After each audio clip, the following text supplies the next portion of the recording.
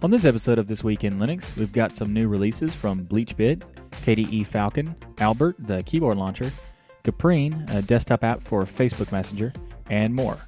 We'll follow up with applications we've covered in previous episodes, then we'll check out future roadmaps of some projects like Fedora, Ubuntu 18.04 LTS, and Solus 4. All that and much more coming up. I'm Michael Tennell with Tux Digital, and this is your weekly source for Linux GNUs.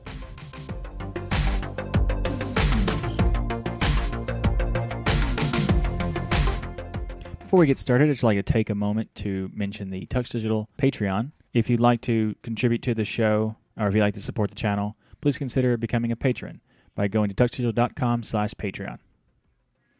Let's get to the show. Up first in the show is BleachBit 2.0 has been released this week. If you're not familiar, BleachBit is a cleaning tool. Have you ever heard of a CCleaner in Windows?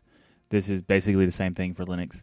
It allows you to free disk space, reduce size of backups and stuff like that, and delete unnecessary temp files. It could clear out the cache of specific programs, like for example Firefox and Chrome, so you can clean up the excess things. It can also do preparing disk images for compression. I think BleachBit is probably the best solution for this kind of thing. Whether you're talking about GUI or not, I think it's pretty up there. So, BleachBit 2.0. Next up is KDE Falcon web browser. Was released with a first release under the KDE umbrella with 3.0. They've changed a lot of stuff with the build system. So instead of QMake, they're going to make using CMake or using XDG paths. And they've added a new extension, which is for vertical tabs. It allows you to have, instead of a tab bar across the top, you can have it on the side in a sidebar orientation. So that's pretty cool if you like that kind of thing. Also, if you're interested, the last release of Quapzilla or Cupzilla or whatever, I'm not sure. Doesn't matter anymore, so don't have to know. That will also have vertical tabs, which is coming pretty soon. So there you go. Falcon web browser. It is very nice. It's very smooth. If you haven't tried it before, you should definitely give it a shot because it's a lightweight browser that also renders everything properly. That's rare these days. So Onion Share 1.3 was released this week, and this is really interesting because it allows you to securely and anonymously share files of basically any size over the Tor network. It makes it available as an Onion service for Tor users, and it makes it where they generate basically unguessable URLs with hash IDs for the file. So when you share the file, you don't have to worry about, it's unlikely someone's going to figure it out. So the latest version has a massive UI redesign, which is always nice. Improving user experience based on the application GUI is always a good thing. And they've added a couple new features. One of the features that they added was pluggable transports, and they've also added the ability to cancel a share before it even starts. So that's nice. Instead of having a share, sending out a share and then you can't pull it back, this allows you to pull it back if you need to. If you're interested in checking out, you can use the show note in the video description for Onion Share 1.3. This week we got a release for Amarok 2.9. It's the first release since 2015, and it's the last expected release for the dependencies of libraries of KDE 4 and Qt 4. So this is going to be the next step for Amarok is to support Qt 5 and KDE Frameworks 5. So in this release, they've fixed about a little bit over 20 bug fixes, and they've transitioned to now building with newer versions of GCC. And they've also fixed some crashing issues, as well as changed to using the latest FFmpeg for encoding. So that's great. So looking forward to Amarok new version. Probably not the music player for me, but if you want to check it out, give it a shot. Also, to a follow-up for some previous applications we've talked about, this is Musix. And Musix is an application that is built on Electron. It's a music player based on Electron. It's open source. They've added a lot of interesting features since the last time we talked about it, which, by the way, was on episode 1 of This Week in Linux. So, yep, that's a throwback. And the latest version added some nice sorting options. There was one of the things that I didn't like about Musix the first time I talked about it was that some of the features that it didn't have, it had built for them to be used, but they didn't work at the time. Now those seem to be fixed, so that's fantastic. And they've also added native support for notifications as well as the MPRIS support was added, and that's fantastic because it integrates it with your desktop environments, music, applets, and widgets and stuff like that. So that's always nice to have.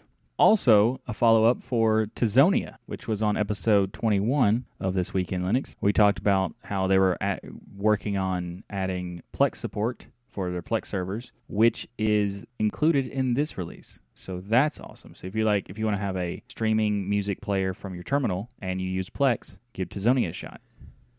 Up next in the show is Albert, which is a keyboard launcher or an application launcher, also known as a quick launcher. It's essentially, you activate a keyboard shortcut at Possible Launcher, then you type in searches for applications. You can do different, maybe calculator stuff. You can have different extensions based on what you want to do. So Albert is a Python-based keyboard launcher, and the latest version added a Pomodoro extension, which Pomodoro is a timekeeping system, added Mathematica, and cryptocurrency support for cryptocurrency looking up for coin market cap, stuff like that. It also added information you can look up different emojis if you want, or output epoch time, stuff like that. Epoch is the Unix timestamp, if you're not aware. Albert is an interesting application because it's done quite well. I can't really say a review on it or anything because I don't typically use it because I use KRunner, which provides the exact same kind of function, except KRunner is built into Plasma, so I don't have a reason to use Albert. But when I did use Albert before, it was pretty nice. If you're interested in checking that out and you don't use Plasma, so you don't have KRunner, definitely check out Albert. Next up is Caprine. I think it's Caprine, might be Caprine, but it's probably Caprine. This is a Facebook Messenger for your desktop. It's built on Electron. That kind of makes the most sense to do Electron for web services type thing. But they make a claim on this application that's really odd. They call it's a privacy focused Facebook Messenger app, and that's not a thing. You can't have privacy when you use Facebook. That doesn't make sense. So I guess what they mean is the fact that you can make it so that while you're typing, the people can't see that you're typing, or that they're not getting read receipts. So if you wanted to see something without them knowing, you can do that with this. So I guess that's kind of what they mean. But as far as Facebook not seeing what you sent, yeah, they did. They totally did.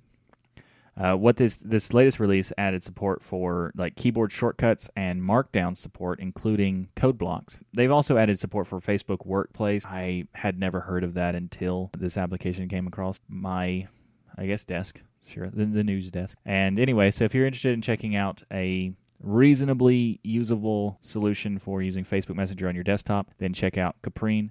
I say reasonably usable because Facebook Messenger itself is not that usable, but this might make it more of a sane solution than the basic Facebook website it's not an ideal experience, I guess is what I'm saying. Up next in the show is Wine 3.3 was released this week, and also Wine Staging was released for 3.3. Now, if you don't remember, a few episodes ago, we talked about Wine Staging being not really deprecated or anything, but the main developers of Wine Staging deciding to leave the project. There was a fork for it, so it wasn't really worried about the future of it, but more what's changing kind of thing. So it was actually really quick for them to have changed it so soon. So made updates. So the 3.3 transition from one team to another, pretty quickly done. So it's pretty cool. But also 3.3 adds support for various different things like multi-threaded command stream with Direct3D. It's adding support for multi-sample textures, by default. And probably the most interesting for me is the Wine Vulkan support. So Wine Vulkan is a separate branch of Wine for making support with the Vulkan APIs. This release of 3.3 is the first version where they've merged the Wine Vulkan branch to mainline Wine. So that's pretty cool. So anyway, Wine 3.3. Vulkan 1.1 was released this week, and this is this first major release for Vulkan since the initial 1.0. So that's really exciting, especially considering all the graphics drivers developers are basically all in for Vulkan 1.1. So you have NVIDIA releasing their 387.42.05 beta driver to support Vulkan 1.1. That was easy to say. The AMD VLK Radeon driver, that one's a lot easier, has support for 1.1. And Intel's open source drivers also support 1.1. Now, what's a really interesting aspect to this release is that for a while, there were people for feature requests to allow for a compositor side extensions for Wayland via Vulkan. So trying to basically write a Vulkan compositor backend. This was not done in the 1.1, but the request was closed because it's now technically possible. So while they didn't do it themselves, they did make it possible that someone could do it, so they can make a pure Wayland compositor via Vulkan. That is pretty cool. And also, finally, the next part of the Vulkan release is that the Molten VK support has been released. That is, the Molten VK is allowing Vulkan to run on Mac. And now you might be wondering, why should we care? And fair enough, because this is not a Mac show. But the reason why it's important is because that was the only thing holding back Vulkan as far as huge adoption. Vulkan supported previously Windows, Linux, and Android. Now it supports Windows, Linux, Android, and Mac. Even more incentive for developers to make their games using Vulkan. So that's actually really awesome. Universal APIs are very nice. Next up is desktop environment news, and up first is KDE Plasma 5.13. We got some news this week, so it's really interesting, where you can have the global menu support has been updated for GTK applications. So the releaser 5.13, which is coming in June, will have support for GTK applications, both normal applications as in traditional decorations, as well as client-side decorations or CSDs. The reason why this is very cool is that they built an interface proxy where it allows you to have the G menu and the dbus menu protocols work together. So this means that the GTK applications don't have to make any modifications, and they'll just work with this new proxy interface. So this is really cool because of the fact that it works with the CSDs as well. So the hamburger menu, the contents of that would be activated for a global menu. Also, they announced that the screen sharing in Plasma Wayland is planned for 5.13. This is not really guaranteed yet, but they're hopeful that it will. What's really cool is that it's utilizing GNOME Gnomes, their XDG desktop portal library or Pipewire as a foundation for this initial support. They're hopeful that it'll work in 5.13. Might not, but hopefully that does. Also, we got a lot of updates for a blog post from the KDE team. The interesting thing I wanted to talk about in this particular one is this Plasma Volume widget. The update to the widget adds the ability so that you can switch the device for an existing audio stream. So you could be listening to something and you're well, I don't want to pause it and go to the different Bluetooth speaker or something like that. You can just choose it in the context menu of the device or the application and send that audio stream to another device. That is pretty cool. KDE Plasma 5.13 looks to be pretty awesome.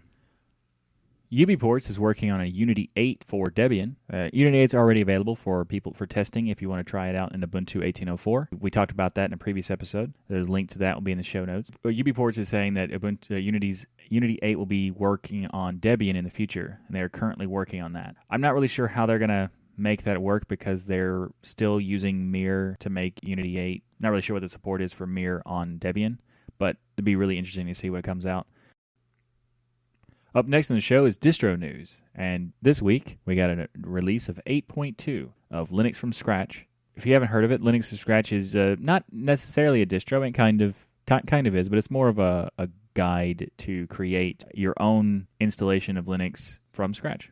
The latest version has 4.15.3 kernel. They've updated to glibc 2.27, binutils 2.30, and GCC 7.3. They've also decided to promote Python 3 and OpenSSL to the base version of LFS. So if you're looking for an incredibly user-friendly, easy distro, this is not it. This is not that. If you're looking to learn the ins and outs of how the Linux infrastructure works and build everything yourself and compile everything and have no, pre-built binaries or installation scripts or anything like that, then this is perfect for that. Linux from Scratch 8.2.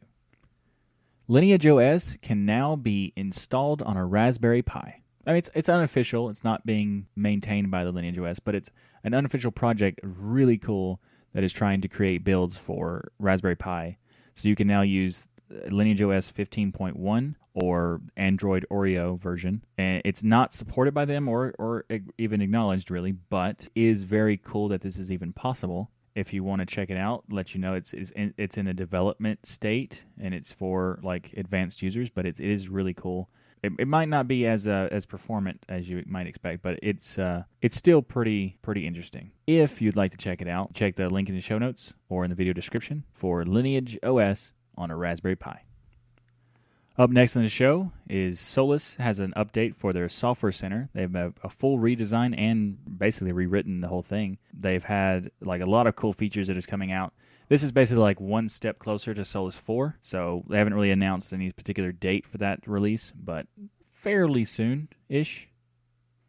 Solus Software Center, the latest version, is going to be available in the Solus 4 release. And what's coming with it is they've made the discoverability of applications a lot easier. So they've added updates when applications are new for that week, like newly added to the Software Center, or applications that have been recently updated.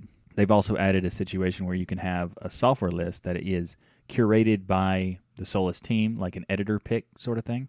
And they've done some back-end work as well. Heavily threaded now, so like the structure of the core is threaded, and it has responsive UI. So if you resize the window, it shows more content based on the size of the viewport that you provide it. They also added the ability to stack operations, which is kind of like a queue.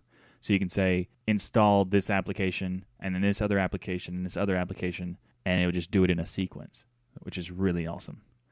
They've also added support for the Git history and the changelog of applications. So this is an interesting idea I've never seen a Software Center do, where it'll actually display the Git info for the changelog in the application, so you can see what all has changed directly in the Software Center without having to go to like GitHub or whatever source control system they use. And it even includes the markdown for that Git data, so that it'll make the changelogs not only have useful information, it'll actually look good too.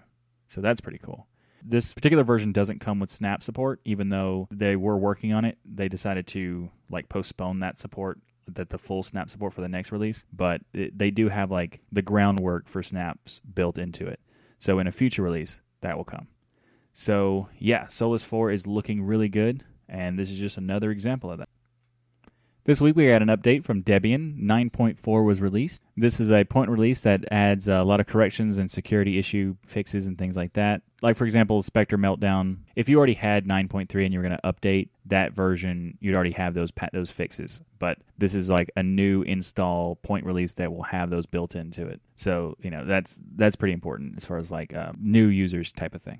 So if you already have an existing installation of Debian, you already had those fixes, but this is for people who are brand new. Another thing that happened for Debian is that Debian is now available on Windows, the Windows subsystem for Linux.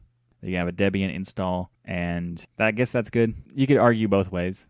You could say it's bad for Linux because people can just stay using Windows while still using features, but you could also say the opposite. It gives people incentives because, I've never tried Linux before, and now that I've tried it, I might, switch to try it more like a real Linux installation.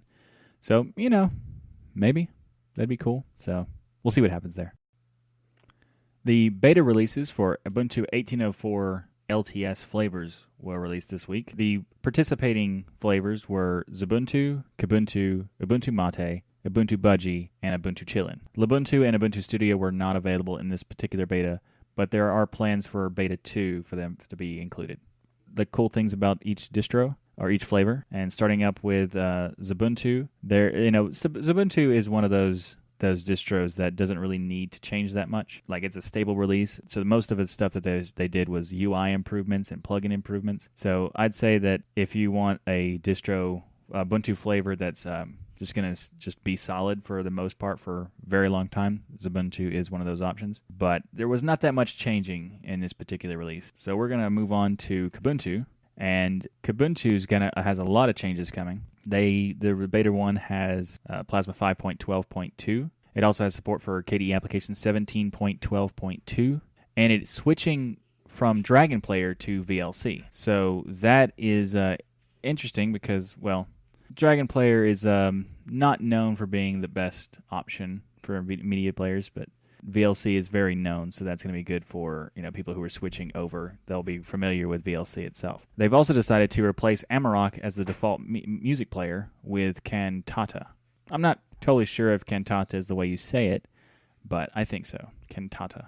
Kubuntu is 1804 is also one of the particular version distro that I'm currently participating with contributions.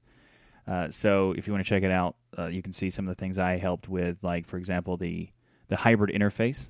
So like the panels, the widgets, and the menus are all in the dark Breeze theme, whereas the windows themselves are in the bright Breeze theme. So it's like a nice hybrid style. So I helped with that. I mean, okay, technically, I didn't really help as far as write the code.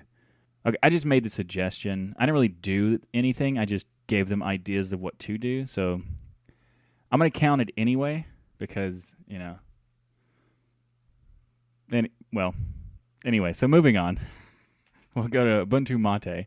1804 has a lot of interesting updates as well. This version will have Mate Desktop 1.20. You might have heard of the Ubuntu 1804 minimal installation. We talked about it a couple weeks ago. Ubuntu Mate is going to include that as well, so that you can be able to use a minimal installation of Ubuntu Mate. They've made a really cool feature of the Unity style layout where you can have undecorated windows when you maximize a window. So the decorations here, like the title bar and the side panel stuff is going to be automatically removed when you maximize. That's nice. They've added a Unity style dash menu, a Unity dash style menu. So the brisk menu can now be a full screen application menu if you'd like it to be. They've added indicators by default in all layouts. So that's awesome. The global menu has a lot of improvements. You can now have it automatically remove the application menu from the window when you activate the global menu. So you have a global menu, it would automatically remove window from the application itself. And if you disable the global menu, it'll put it back. So just automatically. So that's nice. We've also got support for Marco, how now has quadrant window tiling. We talked about that previously, but this is more like the version of Ubuntu Mate is going to include that. We talked about previously 1.20. You can look at the show notes in the video description for the release, all the details about Mate 1.20. We're not going to cover it again over here because we already talked about it previously, so check that out. Next up is Ubuntu Budgie, and this is the last flavor we're going to talk about today. So Ubuntu Budgie 1804 has a new theme, a new GTK theme called, I'm not going to get this right, Pacillo. Let's go with that. And they're also going to be supporting the Ubuntu 1804 minimal installation option. That is nice. There's going to have a new improved Budgie welcome app, which in this case is going to be a snap. So that's really interesting. They've improved the keyboard shortcuts. They've added dynamic workspaces. So how you might, if you're familiar with the way that workspaces work in GNOME 3, it'll automatically, if you don't need the workspace, it'll remove it, and if you do need it, it'll automatically add it. So that's cool. And you can have now with Ubuntu Budgie 1804 MP3 support out of the box, thanks to the patent being expired for MP3. So that's nice to have. And all of the other features that are Ubuntu, inherited features like color emoji and OpenVNC and stuff like that. Ubuntu Budgie looks like it's going to be a really good option. And if you're a fan of Solus, or you like the way Solus looks and works, but you'd rather have Ubuntu base, this is exactly what you want. The Budgie interface on top of Ubuntu 1804. I'm looking forward, the 1804 release is going to be very interesting in many, many ways.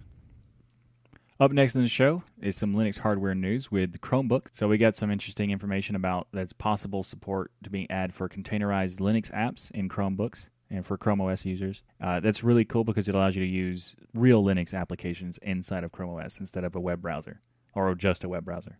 This is useful for people who are Chrome OS users, but it has a lot of potential, and I look forward to see what happens with it. Another update that they have for Chrome OS is the ability to have better support for external displays and a new floating keyboard, like a virtual on-screen keyboard. So they are making some nice improvements to it. Still would suggest a more full-fledged Linux distribution, but either way. So next up is some very, Very exciting. I know everyone loves these kind of topics. Copyright law. But this is actually really interesting. You can see the title of the article written by Stephen J. Von Nichols was Linux Beats Legal Threat from One of Its Own Developers. That sounds weird, right? What happened was Patrick McHardy was being accused of seeking his own financial gain by approaching companies to say that they're using his code without permission and therefore they have to pay him money to do it. He contributed some code to the Linux kernel, and he'd been the chair of the NetFilter core development team. He had some interesting situation he could where this was unique where he could do this. So in 2016, the NetFilter developers suspended him from the team because they received many allegations that he had been basically, we'll just say, allegations that he was approaching companies and then asking for money in order to not sue them. He refused to discuss the issues with them, and then he refused to sign off on the principles of the project. The situation came down to he had had lawsuits against these companies, and now his injunction was withdrawn. Basically, the case has been thrown out, but not by the judge, by all parties deciding not to go through with it. It turns out McHardy's going to have to pay the legal fees for both sides of the case too. So that's kind of it's interesting that he pulled out. We have no reason really why that happened. But it's overall it's really good that the companies who are participating in the kernel development don't have to worry about this kind of thing. We talked about this somewhat recently in a few episodes ago where there was a situation of the kernel team developing new policies on top of the existing license, and that was to mitigate stuff like this being possible in the future. Maybe that had an effect to this. I'm not really sure. But I still think it was interesting to talk about because the fact that one of the developers of the kernel sued companies for using his code in the kernel that he made open source, I just thought that was interesting. So it's nice to know that it's over. Well, for now, there's really no judgment made, so it could be brought up again. But for the time being, it's done. So we got an update this week from Google about the Android 9 developer preview. And we got a lot of information about being able to have multi-camera API improvements, HDR video with VP9 codec, and to get better message notifications and all kinds of nice things. And, of course, supports for notches. Notches. We totally needed that. Anyway, thanks, Apple. Thanks for making the notch a thing that we all wanted. Great. I just have to say, this decision is most certainly not a top-notch one. Purism announced this week that they are bringing hardware encryption to the Librem 5. We don't have a ton of information about this, but the progress report talks about bringing their hardware encryption of the trusted platform modules that they do with the Librem 13 and Librem 15 laptops with Coreboot to the Librem 5 smartphone, which is pretty awesome. It also is going to leverage GNU PG or GPG and smart card designs. So it's going to include it by default into the hardware and software and even services. But they haven't really described what the services really means. But we'll see. So I'm looking forward to it. Also, Purism announced that they are going to be making their own Wayland compositor for the Librem 5 smartphone. So I guess there might be some kind of issue where Mutter isn't working properly for the phone. So they're making their own compositor. They're going to use the WL Roots and the Rootston libraries for speeding up the development of bringing this compositor. And WL Roots is, if I recall correctly, is the project that the i3 for Wayland, Sway, Way Cooler, and Waymonad team are developing together to make a Wayland compositor for them to all use, so that maybe the Purism thing that they're building is going to be using that somehow. They're going to be collaborating. That'd be cool if they were. I don't know. We haven't got information exactly for that or not, but it's pretty cool. And they've showed some also. If you want to check out the show notes in the video description, you'll see some links to the developer board videos that they've produced in the progress report and stuff like that. So this is really cool. Librem 5 is looking like it actually might meet the deadline that they gave. I am very excited to see it.